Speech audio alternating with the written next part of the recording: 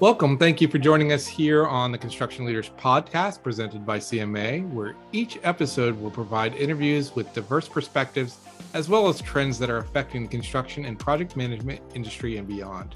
You'll hear us cover a variety of topics such as the economy, ethics, leadership, innovation, diversity, equity, and inclusion, as well as lessons learned. On behalf of CMAA, I'm your host, Nick Soto, alongside my colleague, Carly Trout.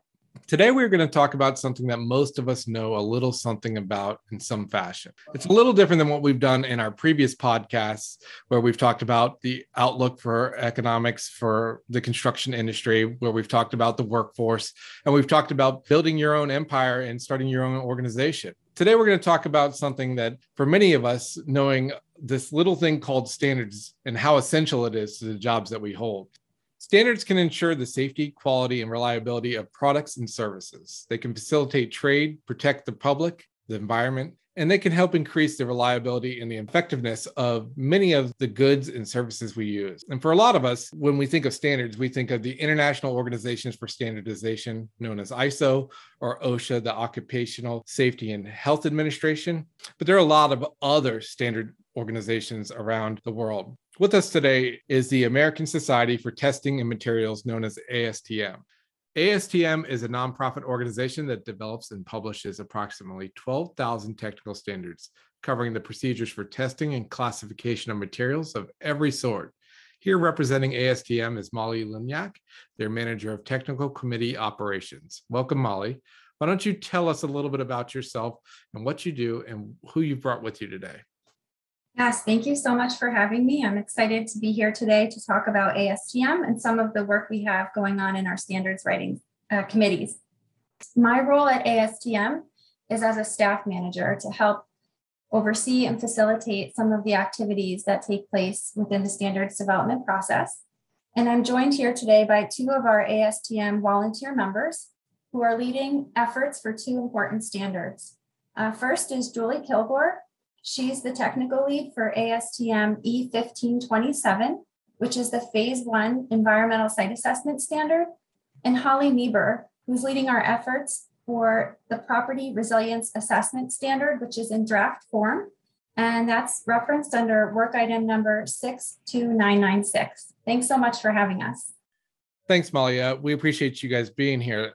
Why don't you tell me a little bit more about what ASTM International does? Of course. As you mentioned, ASTM is a voluntary global standards development organization, and it's in our mission to develop standards that positively impact public health and safety, consumer confidence, and overall quality of life. We're actually one of the oldest and largest standards development organizations in the world. In fact, next year, ASTM will be celebrating its 125th anniversary. And a fun fact about ASTM is that our first standards were created for steel used in the railroads in the late 1800s.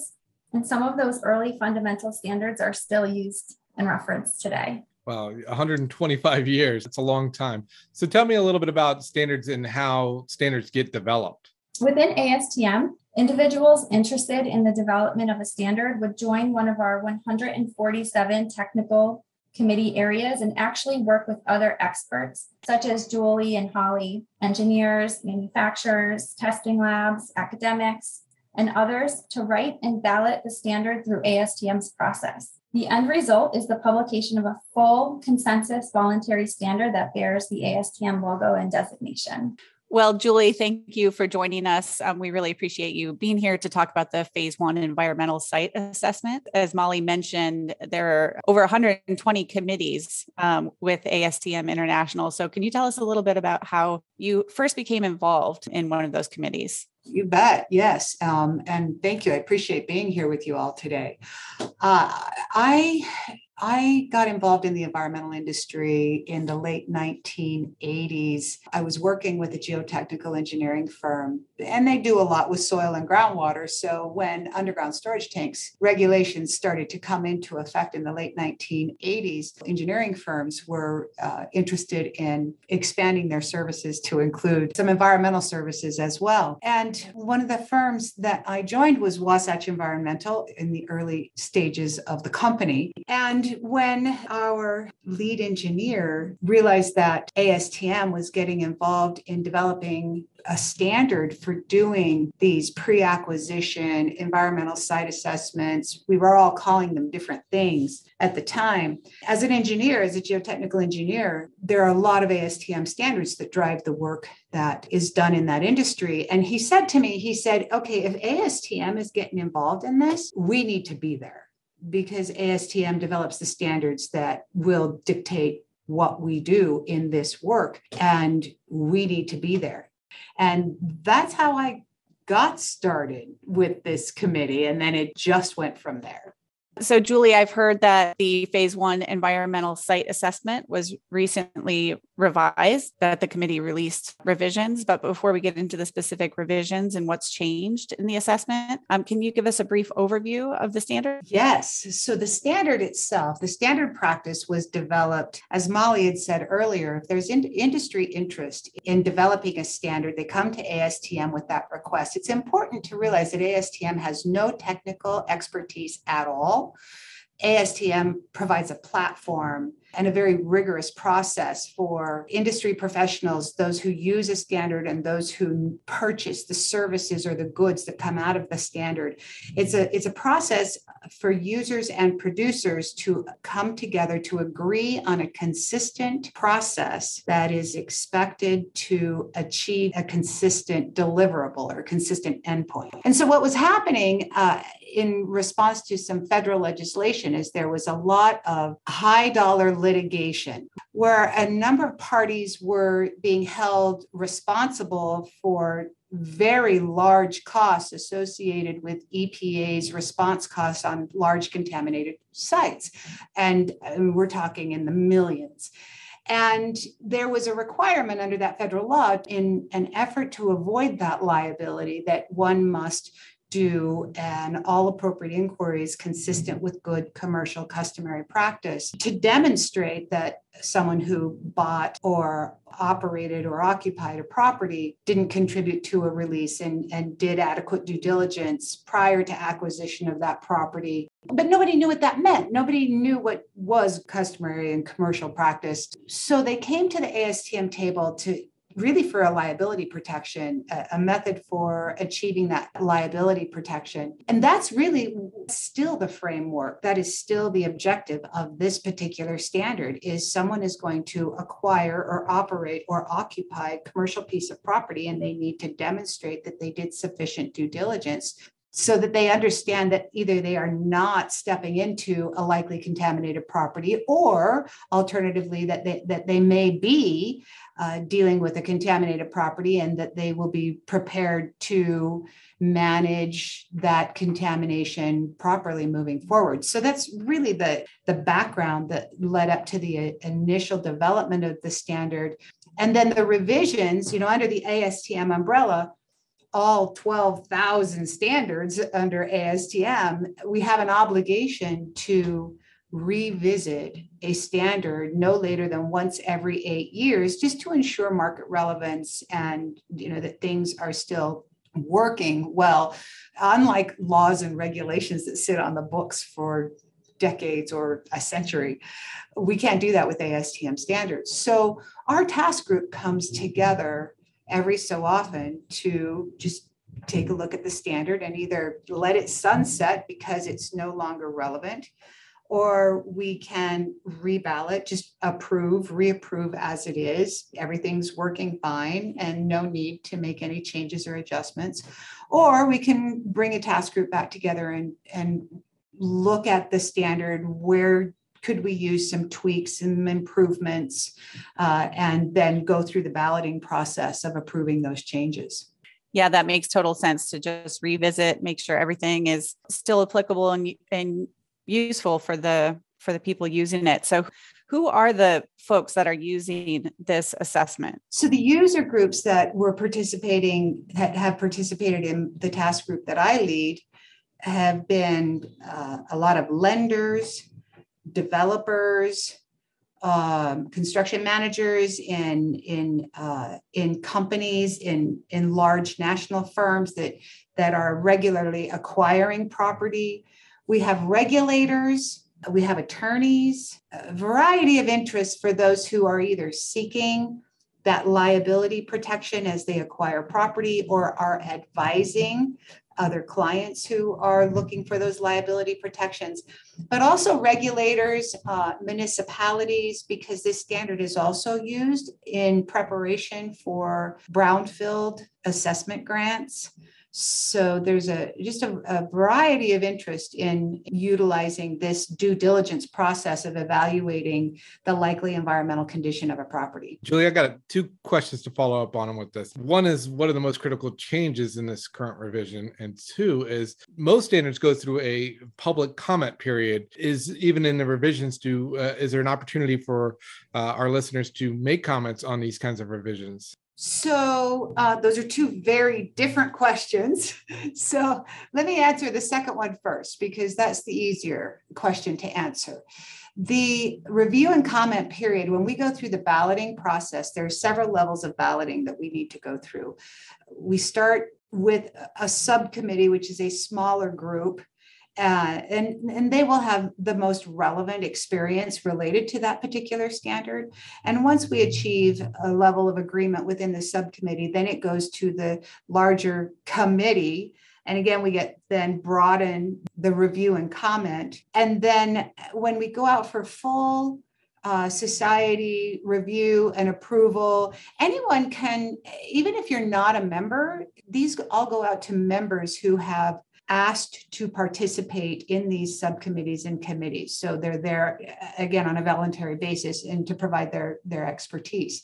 And Molly can correct me on this if I'm wrong, but pretty much at anywhere along the line or anywhere in that process, that balloting process, a member of the public can submit a comment on the ballot, because we had some of those in this last round, correct, Molly? Yes, so we actually have a public review. It's called society review that you mentioned. And that's typically at the same time that it's on a main committee ballot within the committee. And at that time, yes, the public can certainly add comments, and they're addressed the same way as the members' comments would be addressed. And some sort of action has to be taken on it. And then to your other question about what were the primary revisions. So getting to that point, and let me just give a little bit of background on what I do anyway as a task group chair when I launch these, because this is the third revision round that I've taken the 1527 through. So I'll bring the task group together and we'll all just brainstorm about, in my perfect world, how would I change this standard? What would I do? And there are a lot of good ideas that come out of that. Not all of those ideas have enough energy behind them to get someone to lead the effort and to lead that charge or champion that cause. Some of them they do, and they spend some time, and then we'll come back to the task group with a recommendation of no change because they didn't have a better idea or a way that would make sense to address. So we started to narrow it down to some core issues. And really our primary objective on this particular standard has been to clarify existing language where where we're seeing differences of opinion and interpretation in the industry so that we can get some more consistency in applying the standard and strengthening the deliverable. If we hear one thing each time we go through the revision process is the user community, those who need to read these reports, if we could help make them stronger, make them easier to read, make them more user friendly. So those are really a lot of the objectives. But the third one also is just to touch back into industry to make sure that this standard is reflecting good commercial customary practice. What is happening? What are we doing here in this part of the country? What does this consultant do? What does that consultant do? And try to bring all that together to reflect a practice that can generally be consistently applied across the country and set a bar of effort. And then a consultant can move up and down from that bar as needed to achieve the end result, but at least a baseline that we can all work from. So what we found and the other thing that I have a group of attorneys that work on our standard, because there is a lot of litigation around environmental due diligence and contamination, and nothing finds bad stuff better than a track hoe. So there's a lot of litigation around this environmental assessment process. So we have several seasoned attorneys, and we have them take a look at litigation and case law and what's happening in industry. That also gives us some indicators of where we can strengthen the practice. So there were several areas where we did some tweaking and some working, but the primary, I would say, a good indicator of the major changes are the ones we discussed the most and had the most debate about. And for this revision process, I would say it's the historical research. We have a real challenge in our industry where we have developed a standard practice that offers a series of instructional components, but then leaves a lot of the specifics to the judgment of the environmental professional doing the work, because all these sites are in different locations. They have site-specific factors and different kinds of research. And then when you take that standard practice that emphasizes so much, that maximizes professional judgment, and then you shoehorn that into an industry that demands low bid, and professional judgment devolves into what can I get fast and cheap? And that's where we start seeing the pain points. So historical research was one of those. And it's been a problem for a while. We almost took it on in 2013, but it didn't seem to quite hurt bad enough. Over the last 8 years, the pain has gotten worse. So we knew we had to take this on. And so I would say one of the major changes in this revision is to require more specificity and more robust instructions on the historical research, both for the subject property, the property that's the subject of the assessment, but also for the adjoining properties, because those are really the highest risks of likely contamination to a property that you're acquiring or working on. That makes a lot of sense. Let's take a quick break and hear from our sponsor, the Construction Manager Certification Institute. Today's ANSI-accredited certified construction manager brings professionalism to the project and provides leadership by unifying architects, general contractors, engineers, and facility managers to successfully complete the project. The CCM is familiar with the latest techniques and technologies of construction, from prefabrication to building information modeling. He or she thoroughly understands sustainable design and construction, how projects are financed, and how risks can be minimized and effectively shared. The certified construction manager is a communicator, a facilitator, a problem solver, a professional leader. Certified construction managers have the proven knowledge and experience to deliver all these values for every project. Make the CCM part of your strategy for success. For more information on the Certified Construction Manager, please visit cmcertification.org. Well, let's jump over to Holly now, because we're also here to talk about the property resilience assessment. Holly, can you tell us how you became involved with ASTM? Yeah, I'm just so happy to be here with you all. And it's such a treat to actually be presenting alongside Julie. So my background is in environmental property assessment work, and I am now the CEO of a property consulting firm, but I have done environmental site assessments in accordance with 1527 for over 20 years. And I always like to say that they're the life story of a property. You're identifying the life story of a property and its surrounding sites to try and understand if there's an impairment resulting from an environmental condition there. And so Julie has just been a pioneer in our industry. And just to really, I think, share with your listeners a little bit about the importance of ASTM and the importance of 1527 before we start talking about the one I'm working on, is for your listeners, it may not realize that environmental site assessments are really ubiquitous in the commercial real estate, transaction, finance, and development space. I like to say anytime a property is changing hands, if there are, informed people involved, they will conduct an environmental site assessment to understand if there's any environmental issues and liabilities, as Julie mentioned earlier. And it happens all throughout commercial real estate finance. So anytime someone is getting a loan, there's typically an environmental site assessment. What that means to property in the US is that, regulators, there are only so many agencies that can oversee environmental quality. But because the 1527 phase 1 environmental site assessment standard is utilized in all these transactions, we have identified and cleaned up environmental issues across the US over the last however many years we've had the standard as a result of having this process, as a result of having a look at these issues during these transactions and financing opportunities.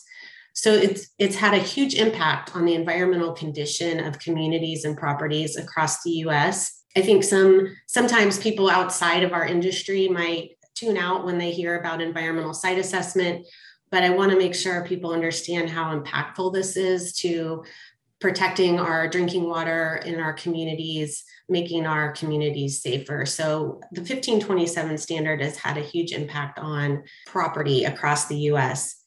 And the standard that I'm working on now is still in draft. We have a lot of work to do. And I will also say that I know in a prior episode of this podcast, you all did some discussions around career path. And I just wanted to, really invite your listeners to get involved with ASTM. I got involved with 1527 probably a decade after Julie did, and I've learned so much, connected with so many colleagues, clients, peers in the industry. And now here I am today working on a new standard to assess physical risk to buildings associated with natural hazards and climate change. I will tell you a little bit about the standard itself. So it's going to be a 3-stage process. The first stage is to screen what natural hazards, including those related to potential climate change, might be impacting a property. The second stage is understanding the vulnerability or sensitivity of the property to those hazards. And the third stage is identifying resilience measures that could be employed so that the building will perform better in the event of a hazard. Can you talk a little bit about this being a new standard and how that maybe the process is a little bit different than something that's already established, like the revisions that Julie was working on? Correct me if I'm wrong, but this is a standard guide and not a standard practice. And Molly may want to jump in here, but do you want to tell us a little bit about that and how your work might be different? Yes, we are working on the development of an ASTM guide where 1527 that Julie talked about is a practice. A guide is more general, creates awareness for the reader, but is not as prescriptive as a practice. And with the development of the guide, we have gathered a number of people from the user community. That would be the developers, lenders, owners, investors, as well as engineering firms, architecture firms, design companies, consulting firms who are already providing these types of assessments, to put together an overview guide that will explain the process from start to finish. So identifying how to screen for the hazards, identifying how to assess the vulnerability and sensitivity at the property level, and then how to identify the resilience measures. So we have a very broad group, I think almost 100 people from both the user and producer, what we call the consulting provider community, collaboratively working on this. The idea is to provide the guide as an overview, and then from that, we will have the opportunity for more specific practices to be developed. So for instance, the guide will cover a variety of natural hazards from flood to wind to wildfire to geologic. And it will be important that from our guide, specific practices emerge specific to those hazards. So we imagine this is just the beginning of an approach to explaining resilience assessment and resilience consulting. And from this, a number of practices will emerge. You did a great job connecting the standard that Julie's working on phase one environmental assessments and how it relates back to the construction industry. Connect the dots with your standard that you're working on now, this new one, and property resilience assessment to the construction industry, please. Sure. So I think it's really important for all of us who serve those who own, develop, operate commercial real estate to understand the pressures that our clients are facing.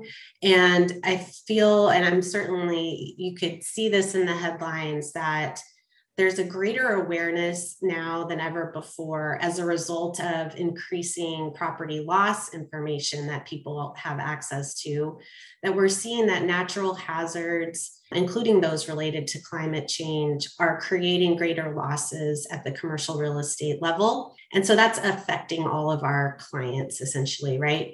So how can we help our clients address this risk? On the property consulting side, we're looking at how can we give people better information to make good decisions. People have different time horizons that they're going to be involved with properties. They have different goals depending on if they're a lender or a developer.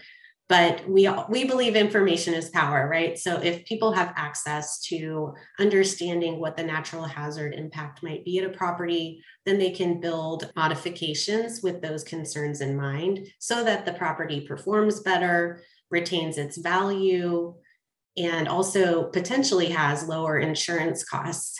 So how this might affect the construction industry, I would think that similar to us on the property consulting side, climate and natural hazard concerns are becoming infused in everything we do. It's a kind of a lens that we need to all be having some awareness around, having discussions with your clients about whether the proposed development might be subject to some natural hazards that haven't been considered, and how do we want the property to perform? Are there modifications that can be made? I want to be clear that the property resilience assessment scope that we're working on is reflective of work that's already occurring. There's a lot of this type of consulting already occurring, and there's no ASTM standard for it to refer to in this way. So, that's the benefit of ASTM, is it can provide a common language, common milestones of a process, and also qualifications for the professionals. So again, this work is already occurring, but I think we will see in the years ahead a greater awareness of natural hazards and climate risks throughout all phases of property, from the design, architecture and design phase to the construction phase to the operations phase. And we want to help provide a way to bring these issues to light earlier on in the process. How are all these standards used in the marketplace, Molly, that ASTM is working on? Yeah, that's a great question. So once a standard is developed and published, it's really up to the marketplace to determine how to use and adopt them. So oftentimes industries will voluntarily use a standard as best practice and as a standard of care in the manufacture or procurement of their products and services. Other times, standards could become mandatory through laws, codes, and regulations. And we really allow the market to determine how the standard should be used and applied. So in the case of E1527, this standard is referenced by the U.S. Environmental Protection Agency in the AAI rule that Julie talked about earlier. Not every standard is a mandatory standard, though many mandatory standards become that way because they use voluntary standards as the basis for rules and laws and different codes. So Holly mentioned earlier about ASTM having a lot of other standards being developed, and that there's opportunities for other committees to get involved with working on these standards. So what other standards on environmental and constructions are being developed right now that maybe you have some openings that you want to attract some people to? Some of our listeners may want to get involved after hearing some of these great standards you're working on. I'm a little bit of a standards nerd. I'm really wanting to hear a little bit more about the standards for greener and lower carbon concrete and the hemp ones that you guys are working on, and lacing some of the concrete with hemp instead of rhubarb. I'm really kind of an ASTM standards nerd, but I'd love to hear how some of our listeners can get more involved with some of these projects that you guys are working on, some of these standards? Sure. I love that you're a standards nerd, just like the rest of us. So our process is really open to anyone with an interest. It's built on openness and transparency, and that multi-stakeholder approach really helps us ensure that a variety of viewpoints are considered. So there's certainly many areas that people can get involved in the construction industry. We have the standards in our environmental space for remediation and corrective action. Within our E6 committee that Holly's a member of, we have standards for structural and durability of performance of buildings, air leakage and ventilation. We have standards for gypsum and mortars and concrete pipe, cement, various types of metals, ferrous and non-ferrous. So there's a number of standards and writing committees that people can get involved in. I would suggest that you go to our website, astm.org, and you can find a whole list of our standards and technical committees there. Oh, that's wonderful, Molly. Thank you. Julie and Holly, thank you for spending some time with us today and providing us some wonderful insights into these standards. I'm sure our listeners, there's a lot of them out there who want to follow these new standards and probably help evaluate and be on some of these committees. So again, thank you for providing us some of these insights. Coming up on episode 6, we'll have Brent Darnell from BDI, who many of you know from our CMAA events, to discuss this construction leadership library and some simple advice he can give to help transform your career. Make sure you download and subscribe to the podcast and follow us on social media at CMAA_HQ. On behalf of CMAA, I'm Nick Soto with Carly Trout. Thank you for listening.